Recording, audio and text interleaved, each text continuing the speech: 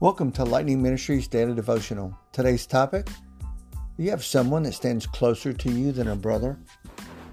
We're reading from 1 Samuel chapter 18, verses 1 through 4, where when Jonathan and David became friends, it was almost like they were soulmates. Now, I don't want to take that to the point to where this friend was anything more than someone that would stand by his side no matter what Jonathan's father thought about David. But what I do want you to know is that how many friends do we have? I don't just mean the people that we have connected on social media. I'm talking about a true friend. I think that we have few of them. And if we really have one, are they going to stick through the thick and thin of our lives in such a mutual friendship? I would find that rare today. My question is, what does it mean to develop this kind of relationship? You know, there could be a finer example of this friendship, as I mentioned before, between David and Jonathan. But I qualify this with three outstanding questions. Is the relationship one of characterization by mutual respect?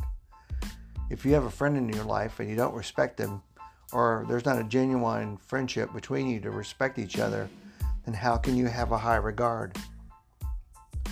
David and Jonathan, I think, were strong in a love for one another.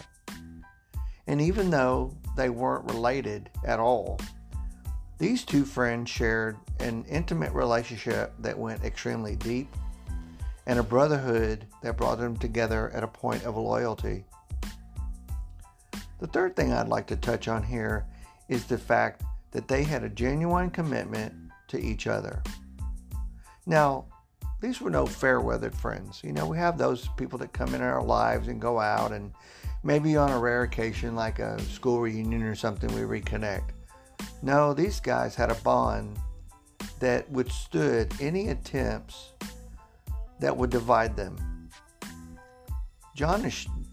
Let me just say this, even in the jealousy of Jonathan's father, Jonathan refused to let anything come between David and his friend David.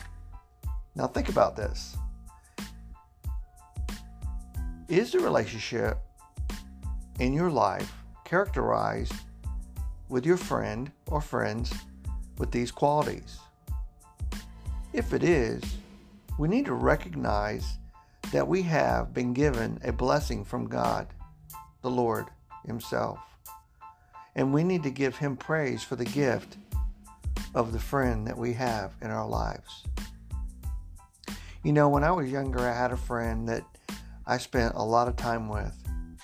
And then his life, which happens to most of us, I got into a relationship with a woman and wind up getting married. And in some ways, I think that I lost sight of what was important in my life with my friend. And now we are no longer friends, or at least not to the point to where we were.